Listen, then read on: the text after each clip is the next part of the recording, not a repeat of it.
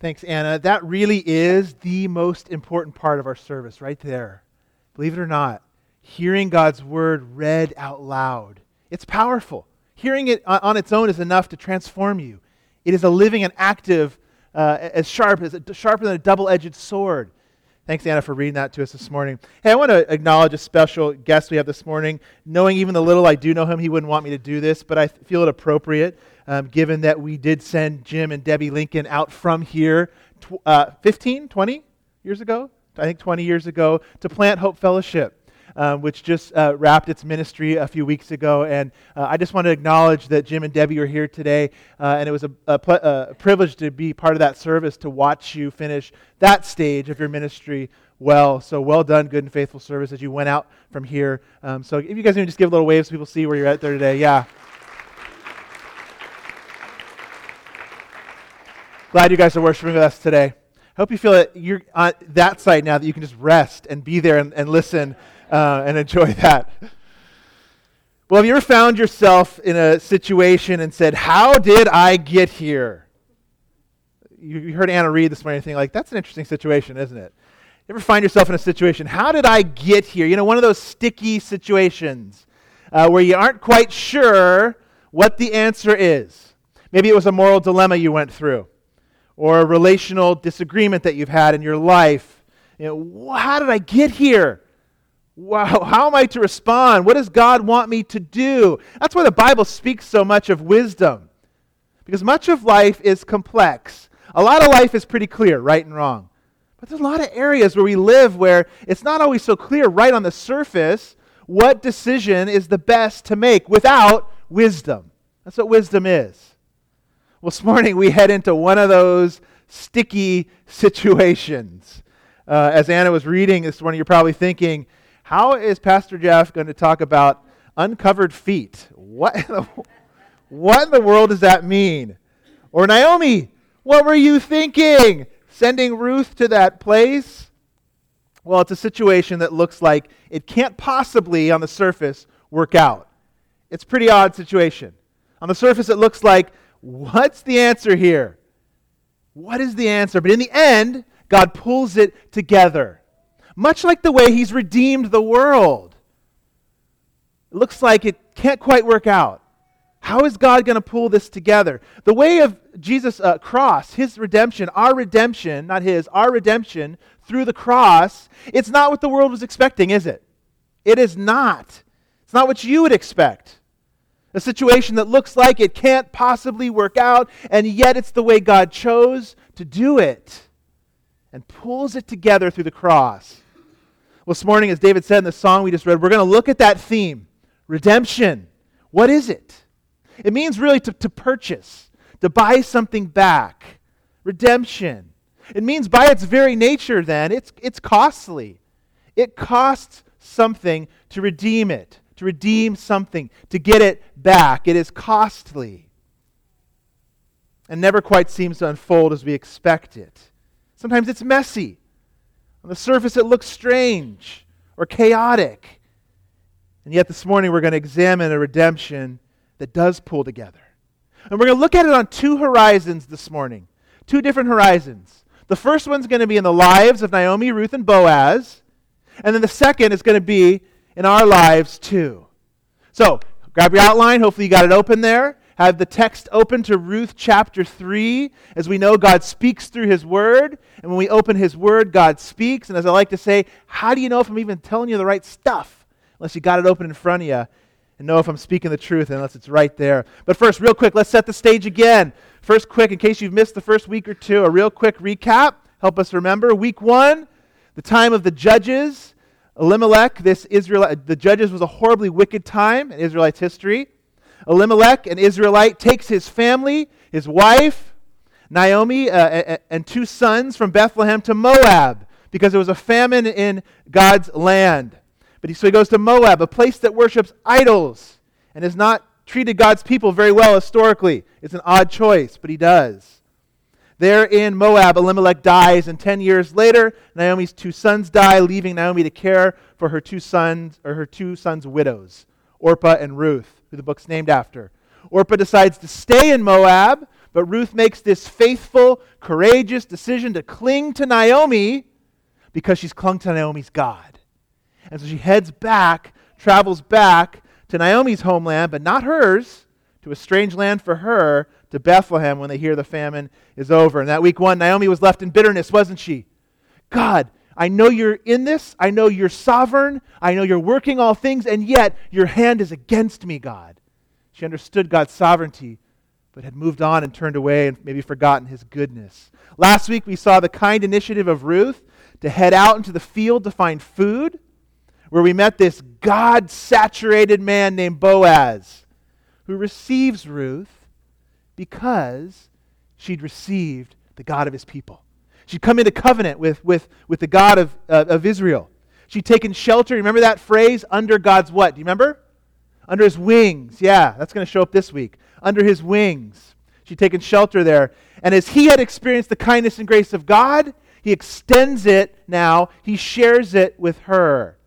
And we saw Naomi begin then too to change her view of God from believing in God, not only in God's power, but his goodness too, to now believing God's good plan and everything. Remember what she said? She said to her daughter-in-law, "May he be blessed by the Lord, whose kindness," there it is, "has not forsaken the living or the dead."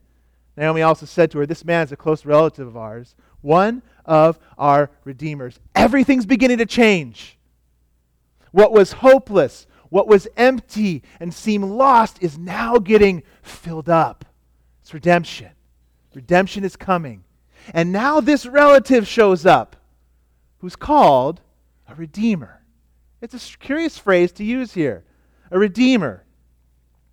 We mentioned it last week, but to start, just to pique your curiosity, but we got to go into it a little bit deeper today to understand the story. It's called a kinsman redeemer. Let's take a look at a slide coming up. A kinsman redeemer. What does it mean? Well, remember first, we're talking about a different culture than ours, a different time than ours, when tragedy would strike a family and they would lose either through selling their land or to cover a debt, or a woman lost her husband. God in his law, because of his kindness, because of his good grace, set up these measures to protect the family, and in particular, the women of that family. Here's the definition. A kinsman redeemer is a relative, kinsman, a relative who steps in the gap to preserve a family's full participation in the covenant. That's the covenant we're going to talk about.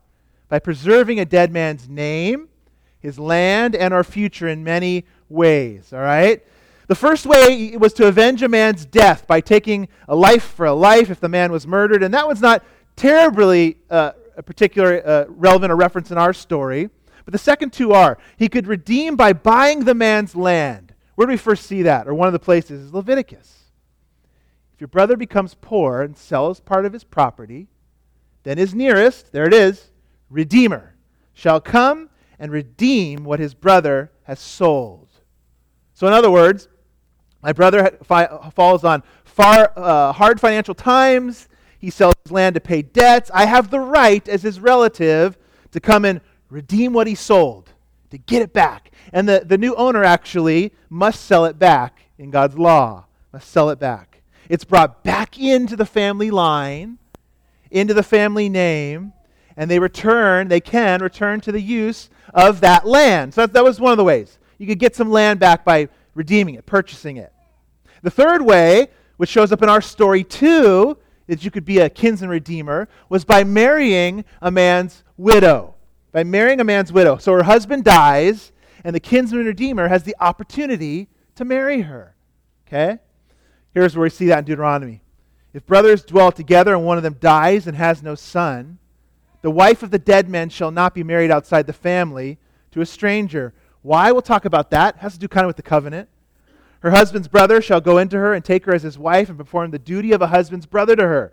And the first son whom she bears even shall succeed to the name of his dead brother, that this name may not be blotted out of Israel.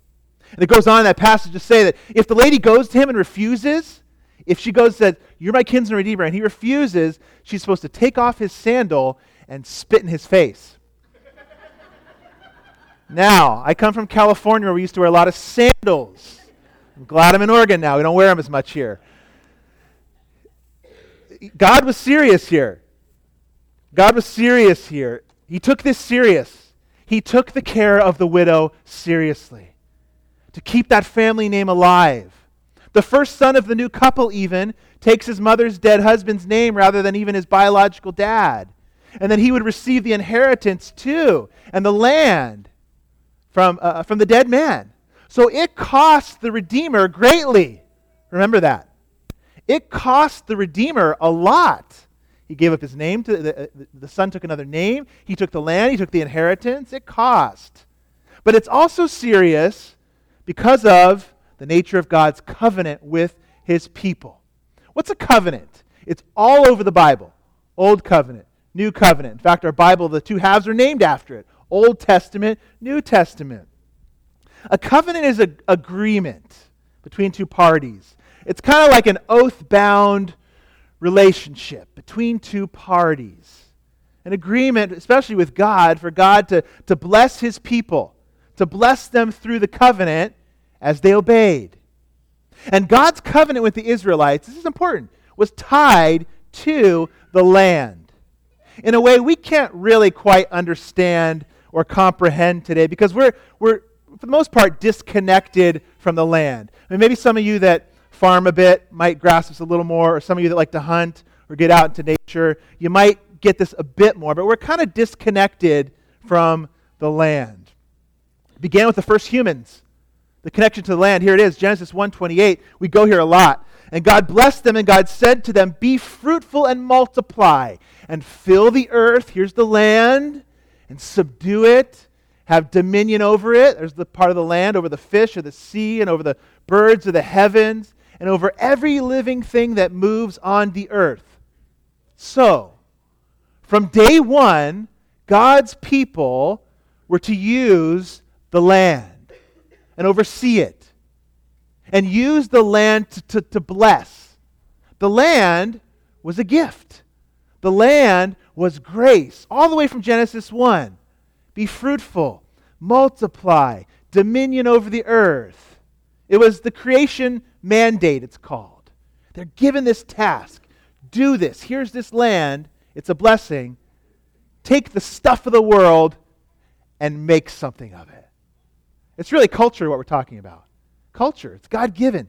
Take the stuff of the world, whatever it is in your job, your vocation, your families, your church, your city, your town, and make something of it. Use it. I've given it to you.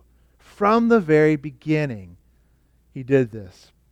So by the time we arrive at Abraham then, and God's people, the Israelites now, we see a continuity. I've given you the new land. You remember what it was called? It was Canaan, the promised land.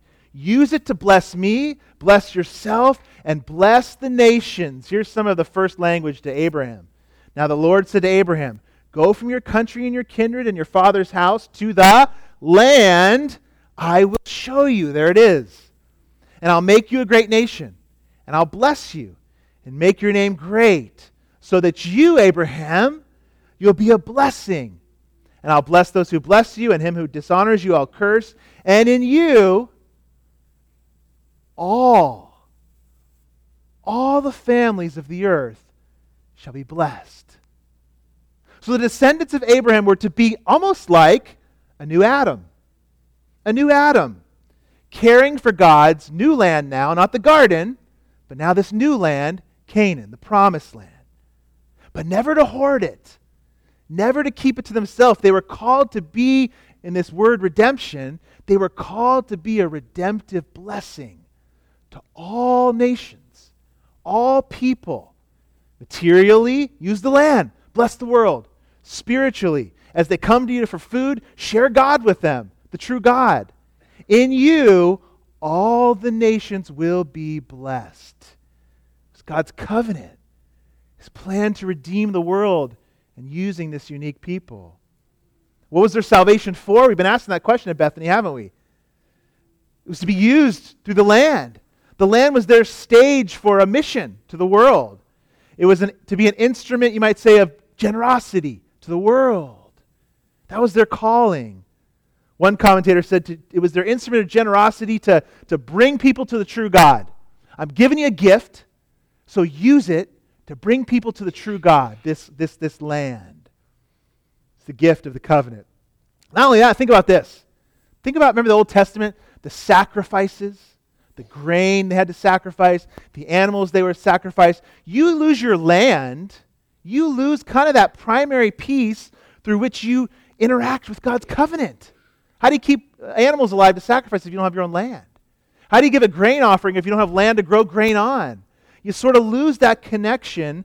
So to lose that land or your name or your peace was like losing a big piece of God's blessing to you in his covenant.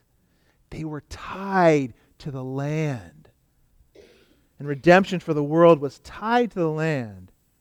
And so as we look at our first horizon, it gets hopefully a little easier for us to see now why this was such a big deal to Naomi and to Ruth and to Boaz. They were tied to the land, the need and desire for redemption in the kind actions of the characters we're going to see. So that's first horizon, one of two we're going to look at today.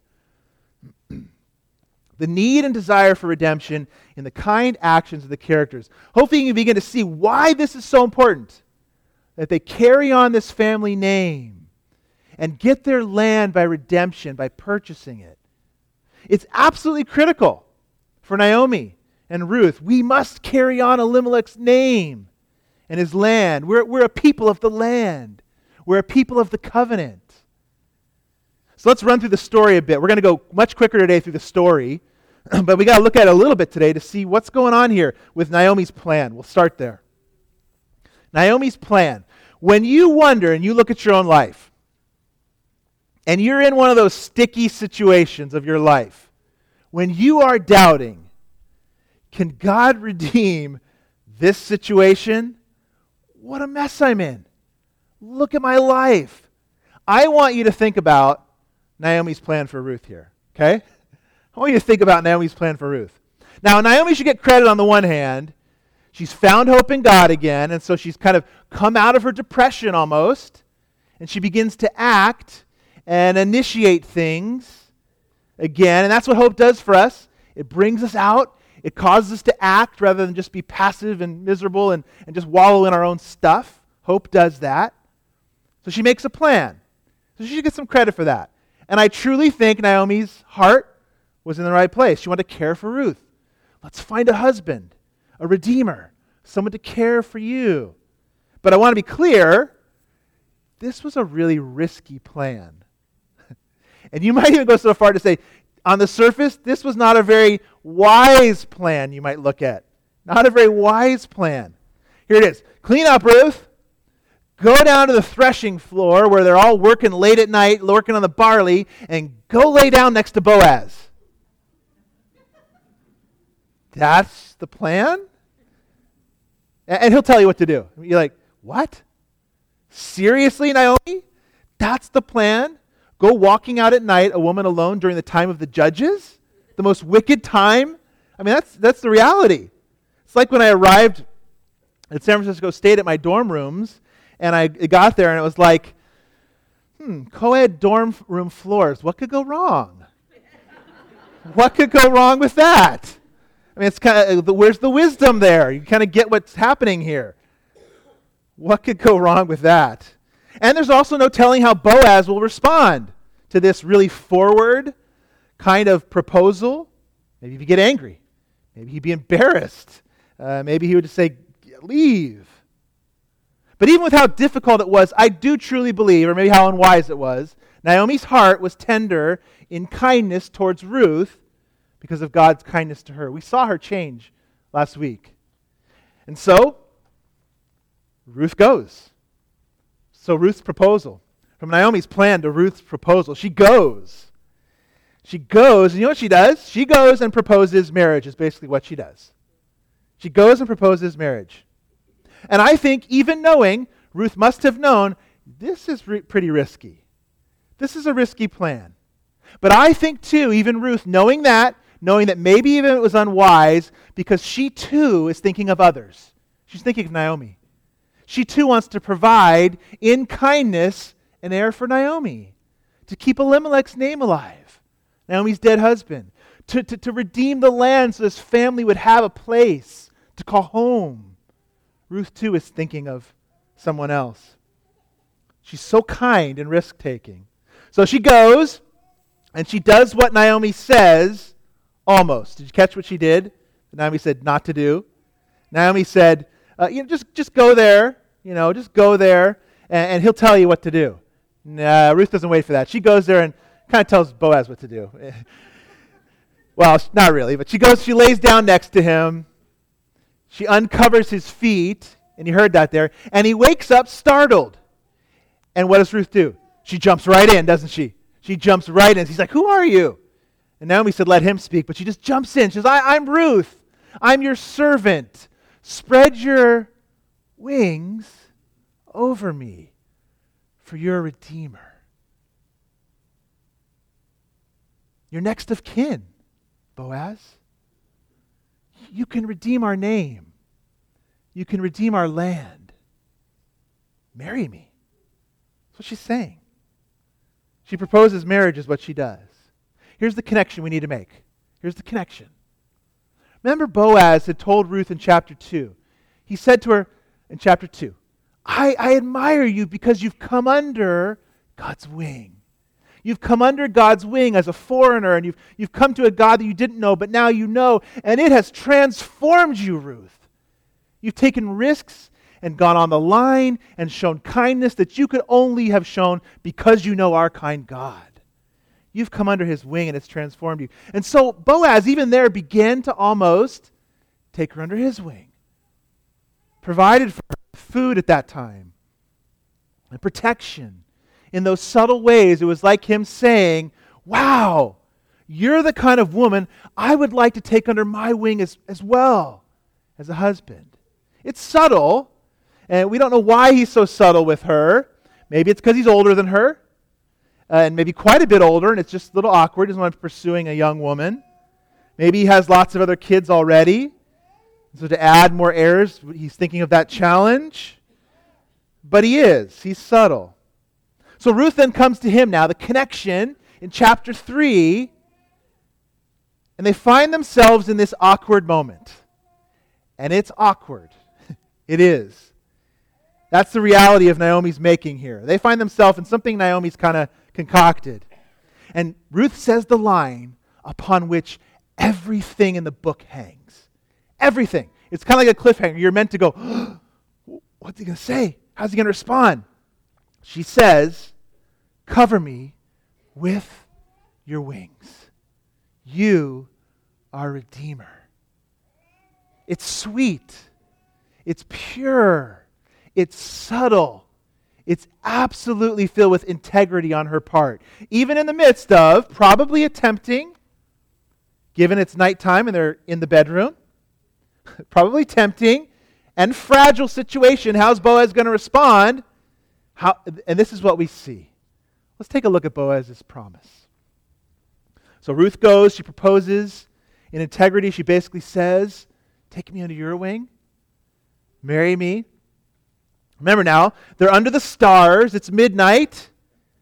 And she's just pledged herself to him. There's probably an attraction there of some kind, and probably even a real love maybe growing between them, even if first and foremost their motives are for others and not self-motivated. And Boaz responds with a promise. But a promise that, too, like Ruth, is full of integrity. He blesses her, and he says, you're so kind, Ruth. You could have gone after much younger men, someone your age, someone wealthy, but you've come to me, a redeemer, kin. And he says, I promise I will do it. I promise you, Ruth. Men, it's a picture of godly integrity. I don't want us as men to miss that today. This is a picture of godly integrity. He could have taken advantage of her. It was nighttime. He was in the room. The bed was there. He could have tried to seduce her, influence her. This is a picture of godly integrity, of men, of God, to care for, to protect, to provide a future. That's what he says, a future. through sacrifice for our wives. This is a picture of that. Now, in the movies, this would be the place where the violins come in and the soundtrack swells and they would embrace, and what would they do? They would kiss, and it would be the end of the movie. Yes, it all ended happy for Ruth and Boaz, and we cheered. We walk out of the theater with our tissues, That's what would happen if Hollywood had this story. Or Hollywood would have had us sleep together probably, actually, there, and not live in integrity. But Boaz here in integrity says something. He says, I will do this for you, but there is a closer Redeemer. And God has set up the ways this world should work. There's a closer Redeemer to Elimelech, and in honor, I got to approach him first, Ruth. I got to. So he sends her home with food, more food, right? And a promise, I will do it, Ruth. God redeems this crazy, awkward, and it's meant to be, moment. He uses this weird setting, this weird scene, in his big plan for Boaz, for Ruth, and for the world. So what's the connection for us? What's the connection for you now, sitting in these pews thousands of years later? What do we do with this? Well, here's one thing. In our lives too, God's redeeming of life's awkward and difficult and challenging situations, because that's what we see happening here. You're probably not going to find yourself at midnight on the threshing floor, are you? Anytime soon? If some of you are, we need to talk. You got a threshing floor? I'd like to see that. What is that? But you will find yourself, I guarantee it, in awkward situations. In challenging situations. You're going to get caught off guard, like Boaz and Ruth did, like this situation was for them. Or you are going to find yourself, I'm going to find myself in complex moral situations. What do I do? How do I respond right now when there's two options in front of me and I just can't quite tell which one is best or which one is right? And wonder, God, what am I supposed to do? We are going to find ourselves in those. Guarantee. What's the answer? We pause, we pray, we remind ourselves of God's promises, maybe this story of Ruth and this awkward situation, and we step forward in faith and we act. Because we have a big God who redeems awkward, difficult, messy, seemingly beyond repair situations. That's what we do. That's how we live. And he's been doing it since day one for his people. That's what this story means for us on one level. This week, as we've prayed and mentioned already, has been a week of terrible tragedies that our community has faced. You may find yourself, even in light of that, because of that actually, this week, in one of those awkward situations. Some of our youth who are here, if you're youth, high school age, some of our youth or some of our young people might find yourself in one of those awkward situations. Or you as parents, as these kind of times, what do? In a right way, they bring communities together. We come together. We talk about big life issues of life and death, and why are we here, and what's our purpose, and where is our hope. And that's a good thing. It is one of the things that comes out of tragedies, that the enemy loves to keep those questions just under the table all the time. When things like this happen, it is one of those moments when those kind of questions, all of a sudden, it becomes okay to talk about those things. You may find yourself this week in one of those. Or maybe an opportunity to help someone might come up where you know you're going to be inconvenienced for the sake of someone. And when I might normally, in one of those awkward situations, respond by turning my back, pulling myself away from the situation, here's what I want us to do.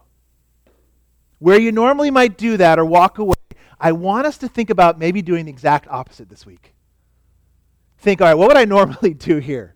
And go, all right, God, I'm going to try the exact opposite. I'm going to move towards this awkward situation. I'm going to move towards this messy situation that looks like it's unredeemable on the surface. If God brings something your way this week, one of those. Move towards the hard situation, not away. And here's what we do. Trust God to redeem it and show up. Because he did for Ruth and Boaz. He showed up in a messy situation. Appeal to God's mercy, appeal to his grace in Christ, and act. I so desperately want to hang on and control the variables of my life. Don't you? Don't you want to you're out there like one of those grab, or you're the plate spinners. You got 5 plates and you ever see them do it and they're like ta, ta, ta, ta, ta, ta, ta, ta, ta, they go around. I want to control the variables of my life like that. I so desperately do. And especially in those awkward situations. Here's the truth. God redeems through the awkward situations. God redeems through those difficult situations of your life. Look at Ruth and Boaz. It looks like there's no way it's going to work. Too many variables going on. Too many variables. Here's what we know. We serve the God who controls the variables. You serve the God who controls the variables. You and I serve the same God that Ruth and Boaz were sitting under that night under those stars. He's the same guy, the same God. He works through the hard stuff. So take hope and act. Go out on a limb. Risk. Move towards the awkward and uncomfortable when I know my temptation, I want to go back. Move in. I mean, think of the cross now. Redemption is messy. Redeeming situations, it's messy. The cross is not what we would have expected. So let's look at that second horizon of redemption. We can't miss this today. That certain redemption we have in Christ, our kinsman redeemer. That's where we got to go. We got to take this to Christ. The certain redemption we have in Christ, our kinsman redeemer. Think of Christ coming to earth now. He was living on the threshing floor. That was not a great place. A bunch of guys working at midnight on the threshing floor, away from their wives, out at work. The threshing floor was not the place you would send a respectable woman at midnight. You just wouldn't do it. Jesus came to the threshing floor, our earth. He moved towards all kinds of awkwardness, didn't he? All kinds of challenging, difficult, hard situations. And he loved the people right where they were at, didn't he? He came to us. He came to our workplace, our world, our threshing floor. And he sat there and he drank with sinners. And he ate with sinners. And he sat down next to them. It's messy, wasn't it? It was awkward. Wouldn't be the way we'd plan it. God put on flesh and come sit next and rub shoulders with a bunch of messy humans. But he does. Add to that, he dies a shameful death. Naked as a criminal on a cross next to other criminals. Add to that the messiness that he takes on our sin. And he gives us his righteousness. It's messy. It's awkward. Really? That's the way God's going to do it? God uses the messy story of Jesus, that strife-filled life of Jesus, to redeem humanity. He works through the hard. He works through the awkward. He works through the challenging as he came to our earth to become our kinsman redeemer. And it costs him, didn't it? Just like it cost every other kinsman redeemer. It costs him everything. His life. And for a moment, his pleasure and his relationship with his Father. It costs him, but he did it. And just as God used the plan of Naomi, the plan, and the proposal of Ruth, and the promise of Boaz to bring redemption to their lives, he's got one for us too. So here it is, a plan, a proposal, and a promise for us in Jesus Christ. He becomes our kinsman redeemer. He redeems us. He buys us back. He gives us a name, an inheritance, and he gives us a new land at his expense. Jesus, too, has a plan, a proposal, and a promise for us. So here's his plan and proposal. Take a look at Colossians 1:12-14. Give thanks to the Father, who's qualified you to share in the inheritance, there's that language, of the saints in light. He's delivered us from the domain of darkness, and he's transferred us to the kingdom of his beloved Son, in whom we have, there it is, redemption, the forgiveness of sins. His plan and proposal: save a people by dying for their sins, pay the price and bring us back, bring us into his family now, kin, bring us into his family. He becomes our kin, takes us from one kingdom, one family, places us in another, puts his name upon us, and he gives us an inheritance. Do you see the connection to Boaz? Do you see the connection to what he's doing in his people? And he gives us a plan and a proposal. But one more thing too. A promise. A promise. What's the promised inheritance?